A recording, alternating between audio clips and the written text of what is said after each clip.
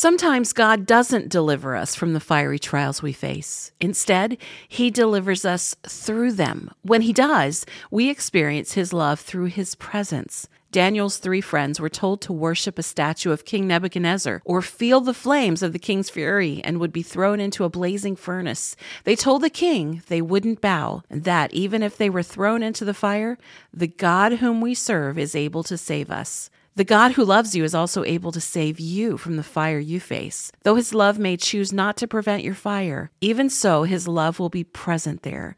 Sometimes we see God's love for us most clearly when He chooses to endure the sorrow with us, to feel the pain right there beside us. The king had Daniel's 3 friends thrown in the furnace, but the king was shocked to see 4 men walking around in the fire, unbound and unharmed.